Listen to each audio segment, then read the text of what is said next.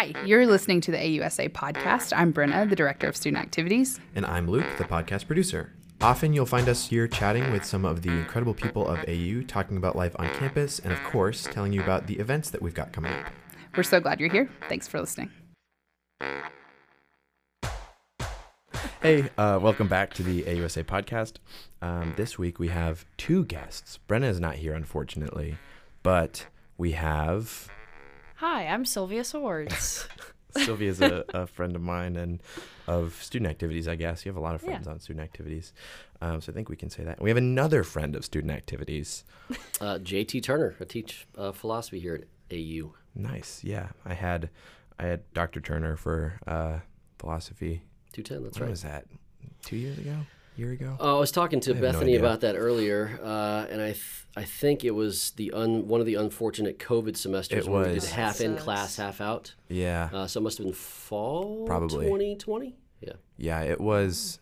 I liked the class, but I did not like the split. Right. Yeah, it was unfortunate. Especially for philosophy. Yeah. That just kind of kills. That's right. Yeah. So I guess tell us about like when we've had faculty and staff on before, like tell us about yourself, where your field of study was, what you like, what you don't like, all that sort of stuff. What I like and what I don't like. Oh, yeah. Geez. How do I not get myself into trouble?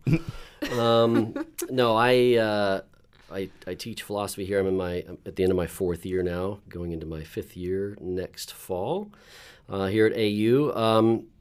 Most people don't know this. Sylvia will know this. She's in my philosophy religion class. But I do philosophy professionally, but I do it really in the service of doing theology. My PhD's in theology, philosophical theology, but theology nonetheless.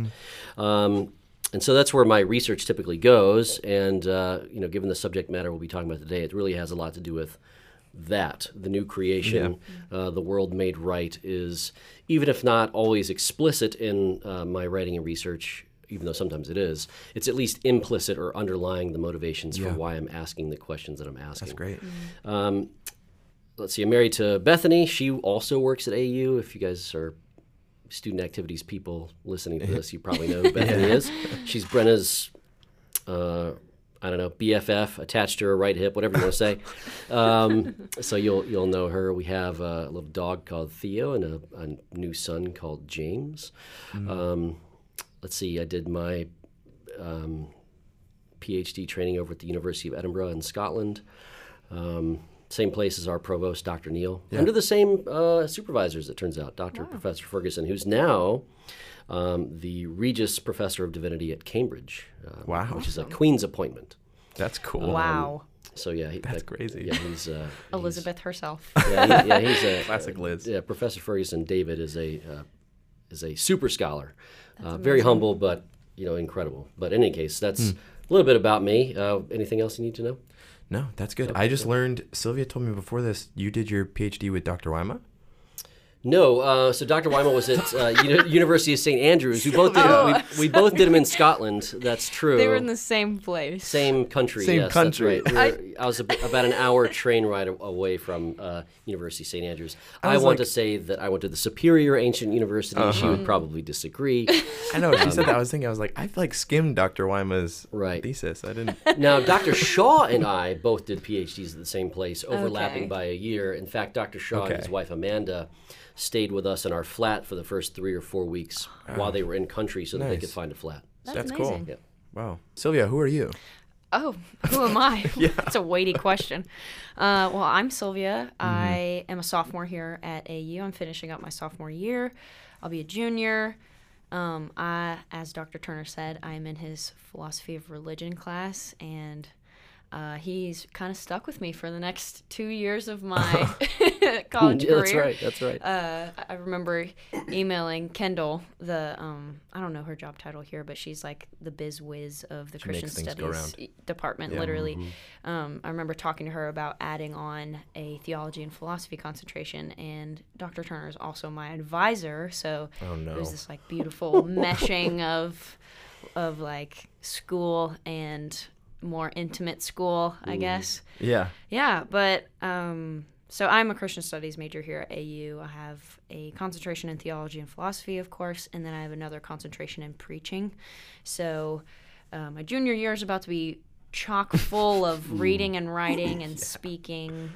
But yeah, I am not married to Bethany. I do not have a dog named Theo, and I also don't have a son named James. Okay. But I do have a picture of your son in my room because your wife gave it to me. All right. So Well, she's very nice. I have a picture of little baby James on my desk. You can also see maybe too many of them on Instagram. Yeah. Yeah.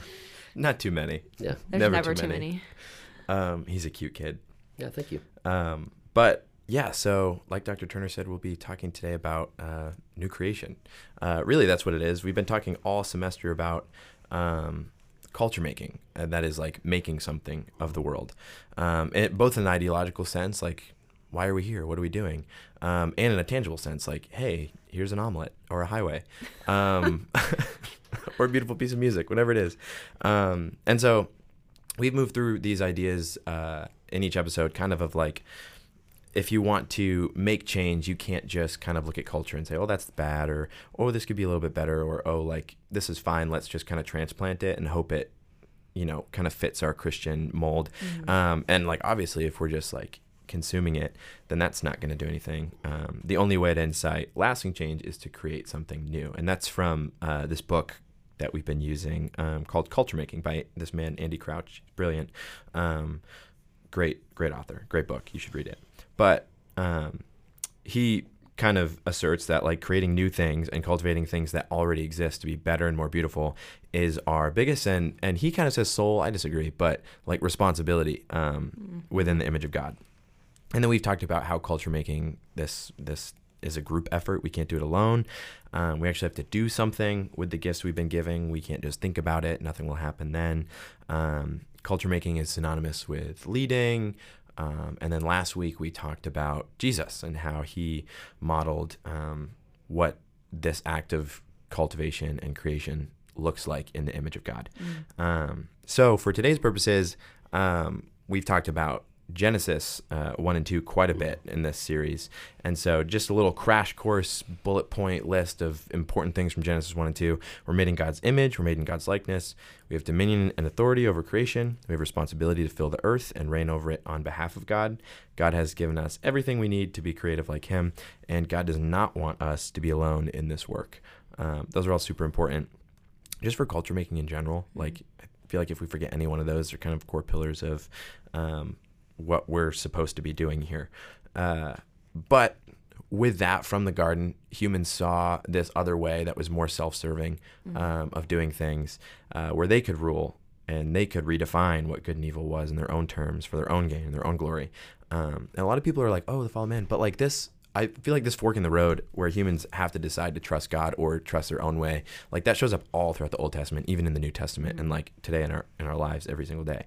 And then so from there, they got more and more evil and violent and dishonest, and they created this place called Babel, this big city that represents the self-worship of people and achievements of humanity. Mm-hmm. So Babel, or Washington, D.C., or Tokyo, or Japan, or Jerusalem, or London, whatever you want to call it, shows us that like the first creative effort of mankind collectively in the Bible, and the one honestly with the most potential, was a total failure, which is a bummer. But all that failure will be redeemed and restored, and is being redeemed and restored right now.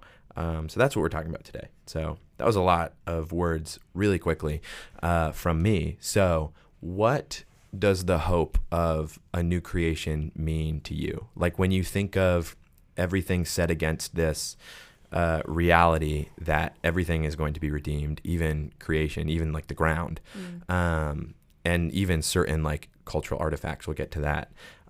What does that mean to you? Okay. Well, so I suppose I want to be cautious about things meaning something to me and not meaning something to somebody else, because, well, there's several reasons. One would be when we're thinking about the concept of new creation, seems like we're deriving it out of the scriptures, both the Hebrew Bible and the New Testament. And whatever it is we're getting from those sources, probably the human authors intended to mean something by it. And more more importantly, question mark, the divine author meant to say something by it. So I want to know something about what God means when he promises new creation, something like that. Now, if you're asking the question, what does God mean by it? Or if you're asking the question, why is it something I long for and hope for? Why does it seem to be impactful for my life? Those seem like two different questions. Let's take the latter question, which I think is probably what you're getting at. Why is it important for me? Why is it something that makes me long for its realization? Well, what's interesting is I'm in the middle of writing up a little piece for a magazine that my former university puts out. Not where I was employed. I did a grad degree there at Erskine. Should I not say that at AU? And it was asking me about reflecting on Easter. And Easter, am I allowed to break the fourth wall and say that this is recorded shortly after Easter? Yeah. Some podcasts are released like 4 months later. I don't know. Right, So this is shortly after Easter, right? And Easter for me is a time to reflect on the resurrection of Jesus, the promise that delivers, or the down payment that delivers on the promise of the new creation and our own resurrections. Why is that something important for me to think about? Well, I mean, there's the trivial answer. If it's not the case, then Christianity's not the case. Yeah. So that's important. I've kind of staked my life on that. Yeah. But also, and maybe less trivially, it gives me something to hope. Like, it gives me a reason to think that no matter how bad things look in the here and now, God's going to set things right. True, yeah. And it's what I sort of long for. Even in myself, I think, why do I still struggle with greediness or selfishness or laziness or gluttony, for crying out loud? I mean, things I've struggled with since I was like 9. Yeah. Right. I'm 41 years old. Like, why is it the case that I still have these problems? Is it true that God's finally going to relieve me of my want to do these wicked things? And the resurrection of Jesus tells me yes. That's the down payment on that promise that's going to happen. So why is it important for me? Well, one day the world and myself will be set right. The wicked stuff is going to go away. I think it's Tolkien that says in The Lord of the Rings, through maybe Samwise Gamgee or something, one day the sad things are going to become untrue. And that's significant for me to think about. I mean, here's where I think it is subjective, in the sense that, the older I get, the more overwhelmed by sadness and death and destruction and injustice I get. I mean, when I was y'all's age, I didn't pay much attention to it, to be honest with you. Right. I wasn't that aware of things. Probably you guys are more aware than me. But I was just kind of like, let's play rock and roll. Let's play sports. It's cool. But the older I get, the more I realize, no, actually, the world's pretty upside down from where it should be. And the new creation is a hope that one day it won't be that way. Yeah. That was a really good answer. A bit long-winded, sorry. Yeah, you're good. Oh, yeah. I got to follow that up. I definitely agree with a lot of the personal sort of attributes of the down payment that Jesus has done, is we get to be delivered once again from the things that we still struggle with in our flesh, because we do have this fleshly nature about us that causes us to have a dependence on God that is truly something that we're never going to get rid of, and I would never want to get rid of my dependence on God. So coming to this realization that because of the cross, because of the resurrection of Jesus, there are things that we get to be freed from now. But I've also heard a lot of viewpoints that say almost that we don't have to wait for freedom that a lot of people would believe comes after Jesus comes back. Yeah. So a lot of the we have the authority of Jesus. We have the power that Jesus holds when we say yes, and we are made new creations in Jesus Christ. We carry the authority of the Holy Spirit inside of us. So I know some people that believe with that authority we can exercise the things that Jesus exercised here. And I agree with, when you get into the nitty gritty of it, you can sort of pick and choose your battles. But when you think about it, like truly, when you are in Christ, you have the Holy Spirit inside of you. You get to partake in the things that Jesus partook in on this side of eternity. But when the Son does come back, what does that look like for us to still practice that authority? Because Jesus is there in and of himself. And just like how we were talking about earlier, I might be jumping over a few questions, but you got it. This New Jerusalem, like it's a city, it's not a garden, where God intentionally made the garden in the first place. But the New Jerusalem is a city, something that we have made, poorly so. But we sort of have to like reconcile with the fact that the Spirit of God, the holiness of God, sits in that city, and we are no longer vessels because he himself is there. So when we receive Jesus, the Son, coming back the second time, like it describes in Revelation, we have to sort of reconcile with what that means to partake in the authority of God. But for me, this idea of, you said, I'm blanking. Recreation, yes. I believe we get to hold on to this recreation because we do sit on this side of the resurrection. We're not sitting in 583 BC where the temple is like that's and tough. But we get to truly be in relationship with Jesus as intimately as he intended us to.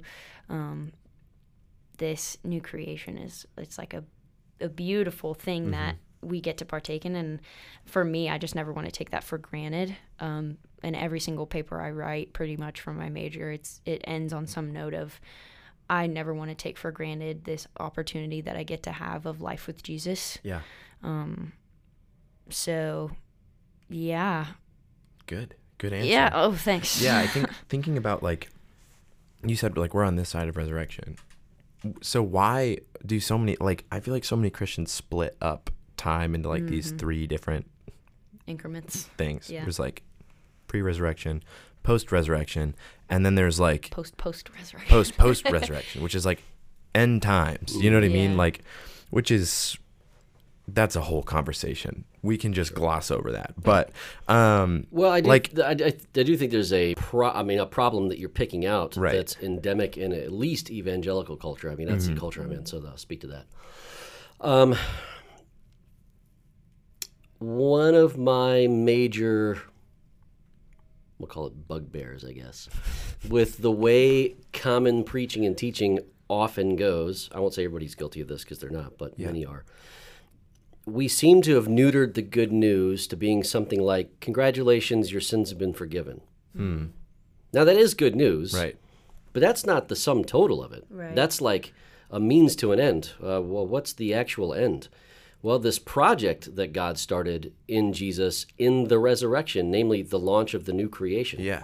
Well, if we don't think of Resurrection Sunday, Easter Sunday, as starting a new kingdom, breaking in from the future, as it were, into the present, if we don't think of it in that term, then the only thing we're going to think of is, well, one day I get to be with Jesus, and that's sort of like the pot of gold at the end of the rainbow. Right. Well, right now I'm just sort of buying my time till I get that gold. Yeah. But if you already realize that the pot of gold, having to continue the terrible analogy, has already started, then you'll see there's a task we're supposed to be up to. There's a project we're supposed to get on with. It's not a delayed thing. It's as we say in theology speak, there's a now to it and a not yet. Its fulfillment isn't here. Yeah. Its consummation isn't here.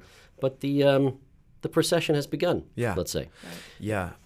Last week we talked about like Jesus as a culture maker, and we got into talking about this idea where it's like we have made Jesus, like, in so many of our minds, we've made Jesus theoretically human. Like, he's just kind of like this abstract idea of a God human person. In a bod. Yeah, instead of like a bronze-skinned Middle Eastern rabbi who like had calluses on his hands and laugh lines. Do you know what I mean? Right. And like when you take that, yeah, that's right. When you take that idea and you kind of insert it into like how you look at the world through that, like Jesus was a person who had a cultural inheritance. He was born into because there's two genealogies, it's so important that he was born into a line of human beings that were all deeply flawed, and he came to rescue them all, future and past, from that flaw and failure. And I think it's a similar thing. We sort of like made everything about our faith, except somehow for like the works that we Protestants love to focus on. Right. And how much they don't save us, but how much we love to do them. Right. Like everything else is just kind of like this up in the sky. It's a pot of gold. And we're like, whatever, like we'll get there eventually. Yeah, that's good stuff. I like that. Do you have any thoughts on that? I have a lot of thoughts on that. I don't think we have enough time for that, though. Okay. Yeah. But like when you mentioned the whole works-based sort of deal, Yeah. I have these conversations with my mom a lot because she's like the only one who will listen to me sometimes. But she really struggled with the passage in James that says faith without works is dead. And she was like, what does this mean? Because aren't we saved by faith alone? Aren't we justified by our faith? And I think we're still continually trying to figure that out because we're so focused on like works and spiritual disciplines. But being in the faith and being in Jesus, we were drawn to doing works for the gospel.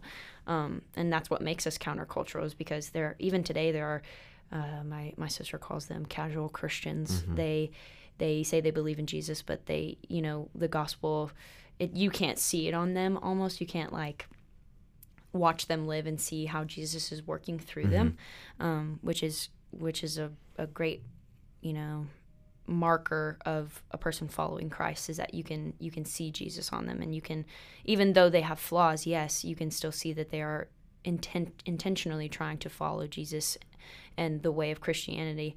So when it comes to works, that's almost like attached to how you're being identified as a Christian, but also doing those works without love. It's the sound of banging a gong and clashing cymbals.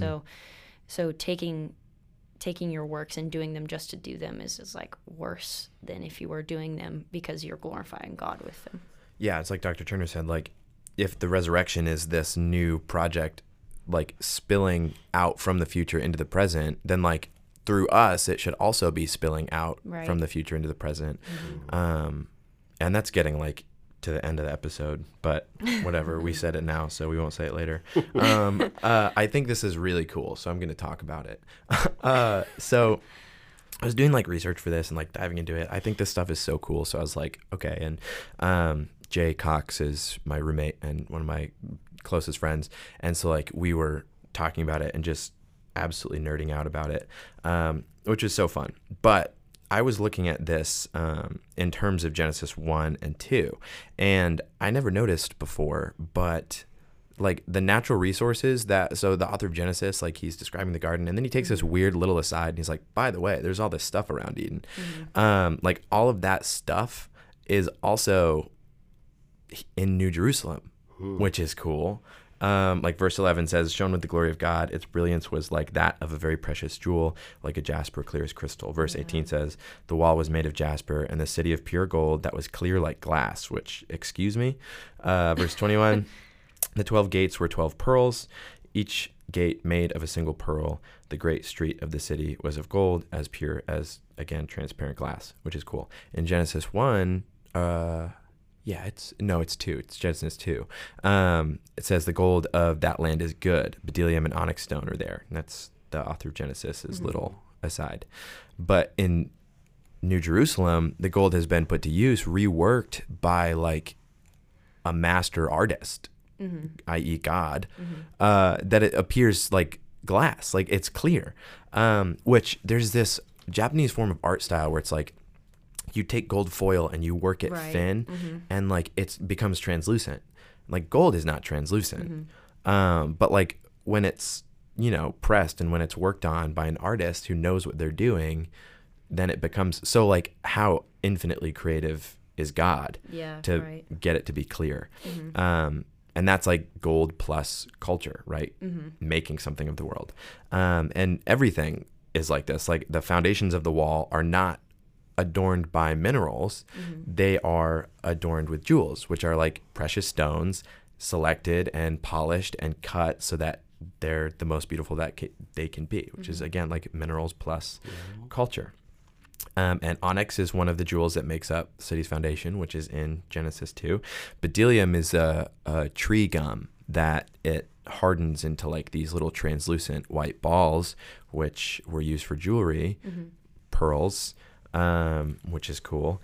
And then so it was just so cool to me. I never had thought of that before, or even noticed that all the natural riches that surrounded the garden have been cultivated and brought into their most striking expressions for the city. And then sorry, go ahead. Well, I was just going to say, there's another little tie-in there. What we have in Genesis 2, we see again fleshed out in 1 Kings 6, which then gets fleshed out in Revelation 21 and 22. It's the Holy of Holies. It's a temple. What we have in garden is a proto-temple. So people say, well, there's no temple in the new creation. Well, that's true. Sort of. It's that the new creation is a temple.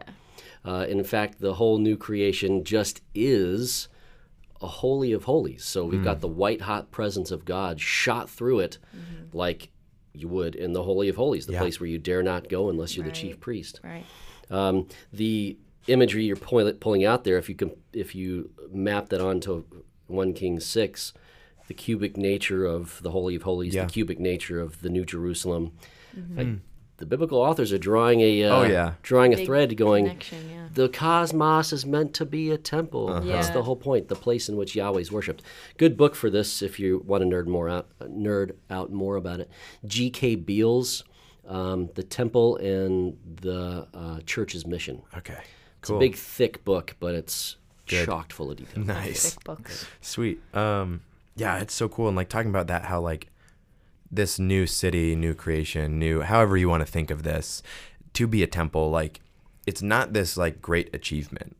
God's not proving himself to anybody. He's just giving us a gift, which is so beautiful. And he's taking the thing, like Sylvia, what you said, he's taking the thing that we did and messed up, the city, and he's making it new. He's making it better, infinitely better than we could ever imagine. And I think it's cool that he doesn't just do something new, because that means the final act of redemptive creation is not just an act of creation, it's also an act of cultivation. He's picking things that we did pretty all right, but not sinlessly, and fully redeeming them. So why don't you think he just does something new? Do you mean scrap the whole project and start over? So several things. I don't think so the notion of redemption is not the same thing as wadding something up, throwing it out, and then starting over with something brand new. That just is not to redeem the thing. That's to destroy the thing and make something numerically distinct, as we say in philosophy. Why not? I mean, I just think it's the case about God's nature. He's about a God of saving, not a God of destruction. He's a God of redemption, not a God of giving up on things. I think that's the story we're told time and time and time again throughout the scriptures. God likes to bring life from death. That's what we get in the Abram and Sarai passages with the birth of Isaac. It's what we get in the Samuel passage. I can't remember his mother's name. Who's also barren, gives birth to Samuel, is dedicated to the Lord. It's the thing that we get from John the Baptist's parents, and so on and so on, all figuring resurrection, all prefiguring new creation, life from non-life, life from death. And I think that's just a fundamental part of who God is. I think we have reasons to believe that's what he's about, given, again, those examples that I've talked about, but most importantly, the resurrection of Jesus. It's important. This is a claim I need to make important because my professional philosopher friends don't understand this. Jesus did not swap his body out for some other body. The body that was crucified walked out of the tomb. The bodies that we plant in the dirt are down payments on the body that's going to come out. If you think, it's like planting seeds. If you think that what God's going to do is wad up those bodies and give you a brand new what size are you, 40 short? Or I guess, Luke, for you, 40 tall or something, 40 long. Well, then what you don't have resurrection there. You have reincarnation. Yeah. Okay, that is not the Christian hope, precisely because I think God is a God of redemption and not otherwise. So that's why he doesn't start over new. Plus, add on to this, for whatever reason that's inscrutable to me, God has chosen to work through humans. God doesn't just do barring the creation out of nothing. Yeah. God doesn't finish the creation. God doesn't decide to institute anything else aside from working through the hands of human beings. One of my favorite pictures of this in practice is the Joseph and Pharaoh story. Yeah. That is a paradigmatic story of nation of Israel, Christian church, y'all are Joseph. Right. You have everything, the authority, the ruling, the sort of trust given over to you that Pharaoh gives to Joseph. Yeah. Everything but the throne is yours. The ring of authority, the robe, whatever, you get to decree on Pharaoh's behalf. Israel, you get to decree on Yahweh's behalf, right? Don't mess this up, which they inevitably do. Jesus, of course, is the perfect Joseph. But eventually, we're going to rule and reign in the appropriate way. Yeah. And, that's how it works. People ask, I keep talking. People worry quite a bit. Why doesn't God just break into the world and do X, Y, or Z? I don't know why he doesn't just do things unilaterally. Yeah. But he's chosen, seems like from the very beginning, not to do that. He's chosen us to work with him and for him to work through us to do things like heal diseases, like set right wrongs, and so on. That's why he doesn't do things just out of whole cloth. He's chosen not to do it that way because of, I think, the sort of God that he is. Yeah, what this whole series is about, really at its core, scrap this book culture making, scrap this idea culture making, we're talking about a God who giddily wants to partner with us. Yeah. And that is what screams at me when I think of this question, why doesn't he do something new? Is that he wants to keep our role in this alive. Yeah. He wants to take man's handiwork, the things that we've created and failed at making correctly. He wants to keep all of that in the new creation because he wants to reveal the potential of the things that we've made when they are made sinless. Right. Yeah. And I think that it is so evident. This idea is so evident in the gates and the foundations, because the gates have the 12 tribes of Israel on them, and the foundations have the names of the 12 apostles. And I think that's so cool because both Israel and the church are represented, even despite all the the quarreling mess that they were and the disobedient crowd. Those two things have just marked our human history. But human history represented here by these names is wholly resurrected and redeemed forever and ever. Right. And is the most important parts of the city. The foundation and the gates that never shut, which is cool.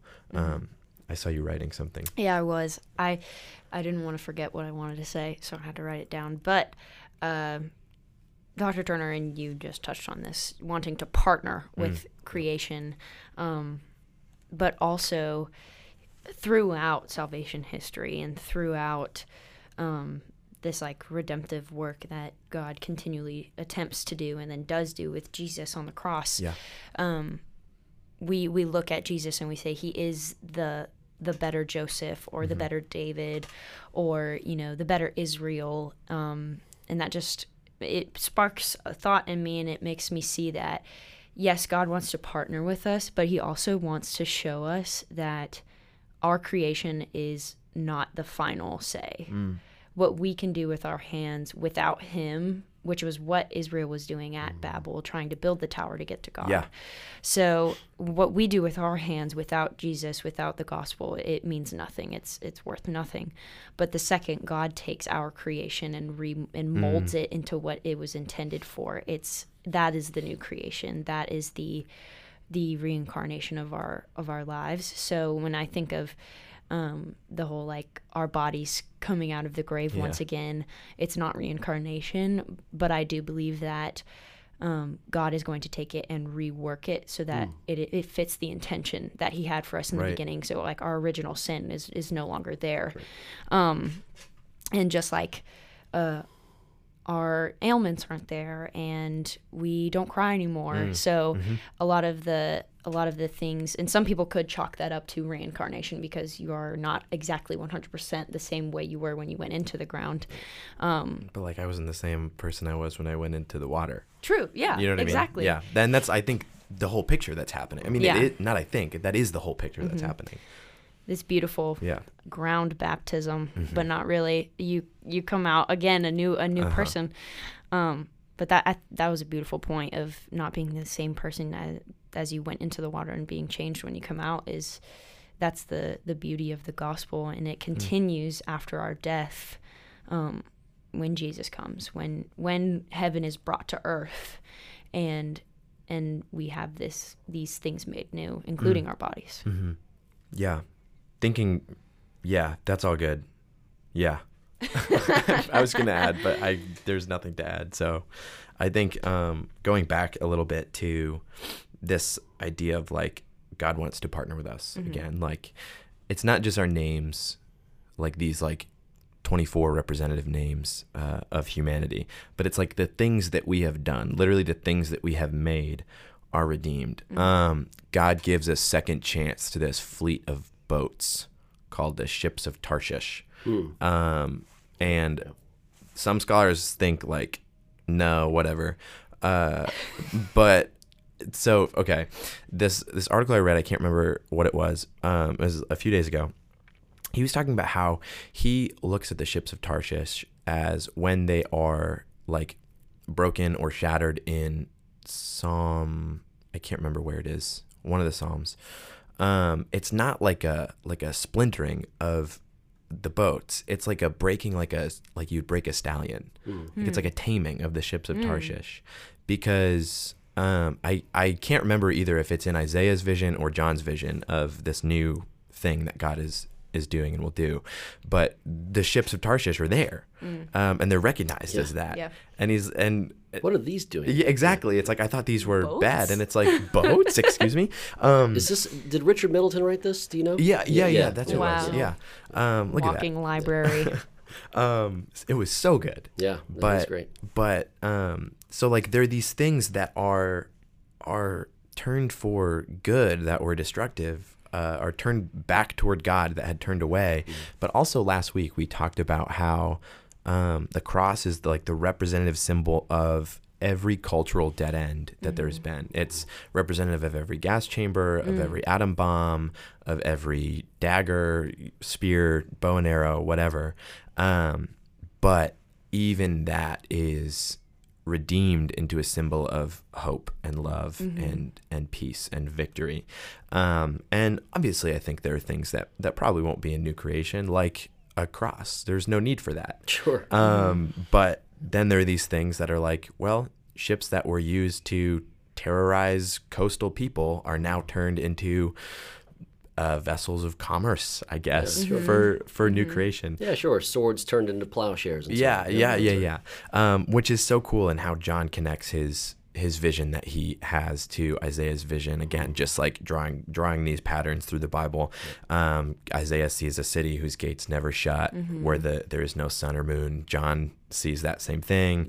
Right. And the streets of both are teeming with not just Israel's artifacts, the things that Israel has done and made, but the other things from otherworld, the glory of the nations. The glory of the nations, right. And so when John reframes it, he's sure to include that. And there's this big marching of all the kings of the earth into New Jerusalem through the gates with all the stuff that they have, which is so cool. And like you hear no one takes a U-Haul to heaven. Well, I think John would disagree. I don't think of course, my personal belongings aren't coming with me. But human culture is the furniture of heaven. Well, the furniture of new creation. The furniture anyway, of whatever new you want to creation. say about heaven. Yeah. We can get into that. Yeah. But right, no, I definitely think that's I think that's correct. Yeah. Mm-hmm. Heaven in the colloquial sense, Yes, right. I suppose.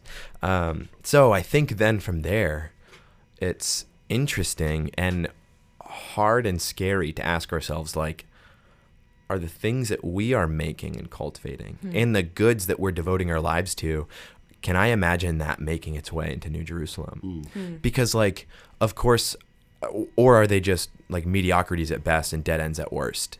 Yeah, that's a hard question that as a creative person trying to make things that help people see Jesus throughout the Bible, like, that's a hard thing for me to talk, because I'm that's the content. Like, so it's not asking, are the things I'm devoting my life to, are the goods that I'm making, whatever it is, are they Christian? Am I making Christian culture? Because that's not, you know what I mean? Yeah.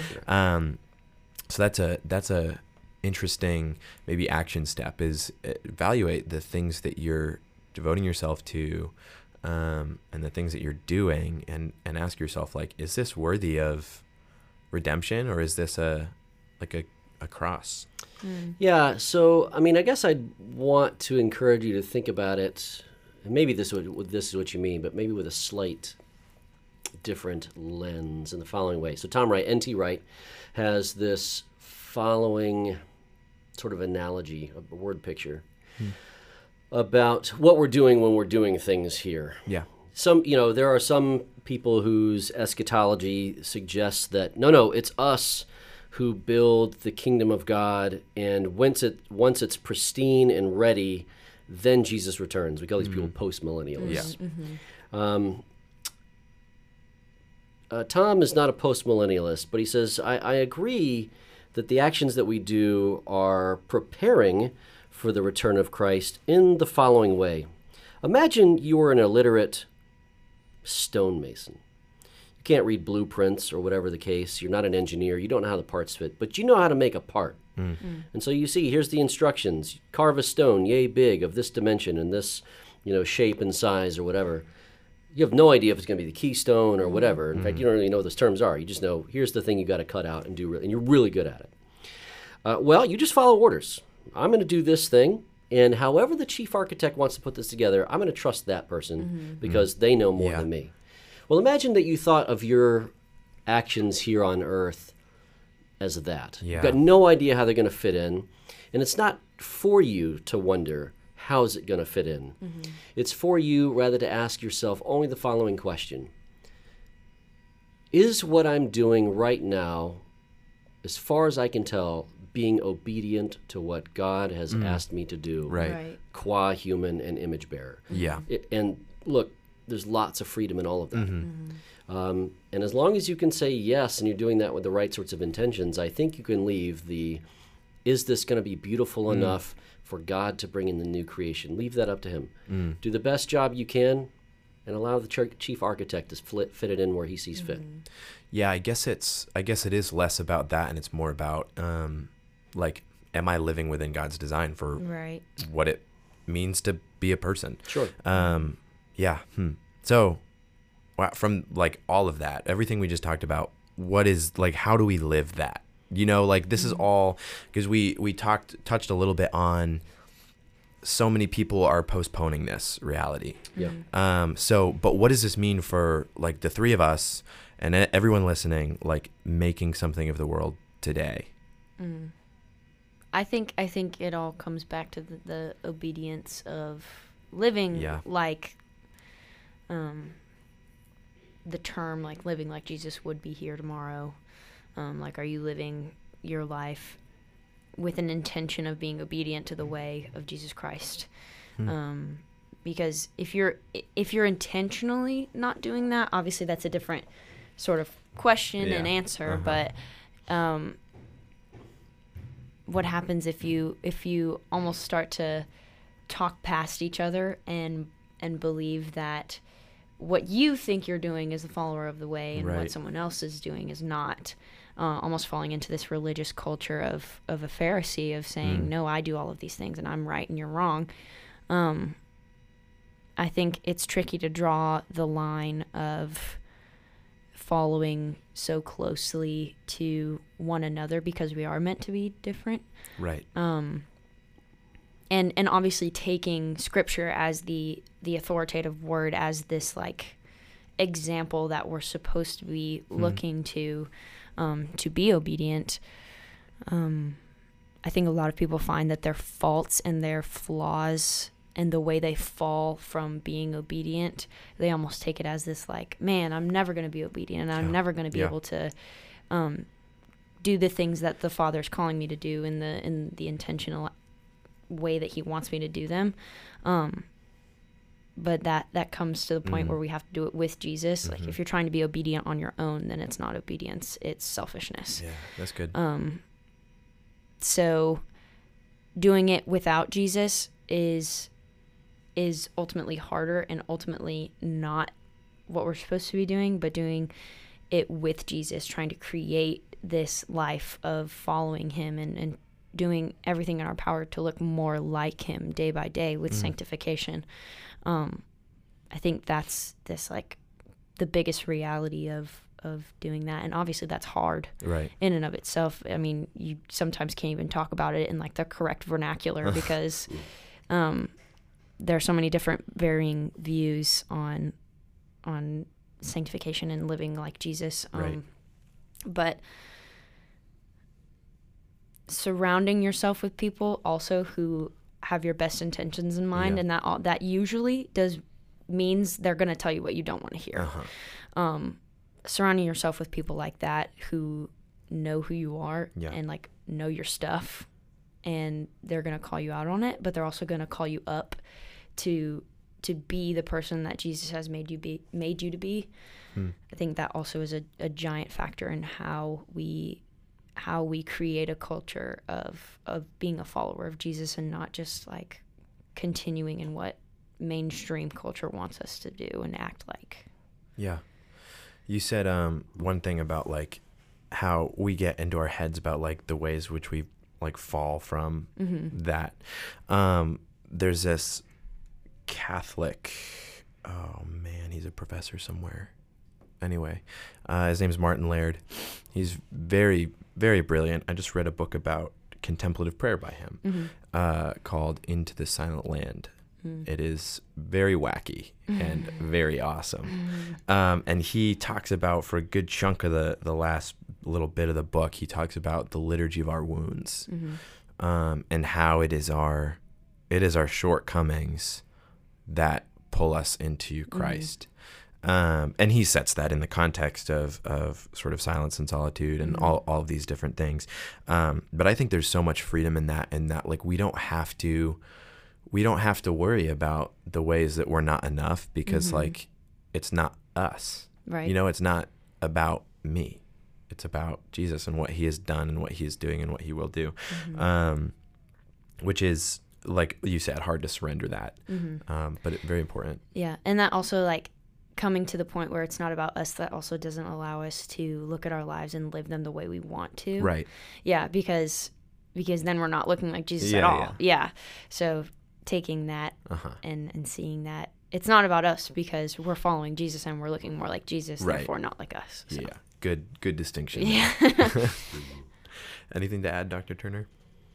No, I mean, I think the way Sylvia put it was quite nice, especially the working with Jesus bit. I mean, it sounds like it's really echoing what you guys have been covering this entire series. It seems like every day we've got a choice.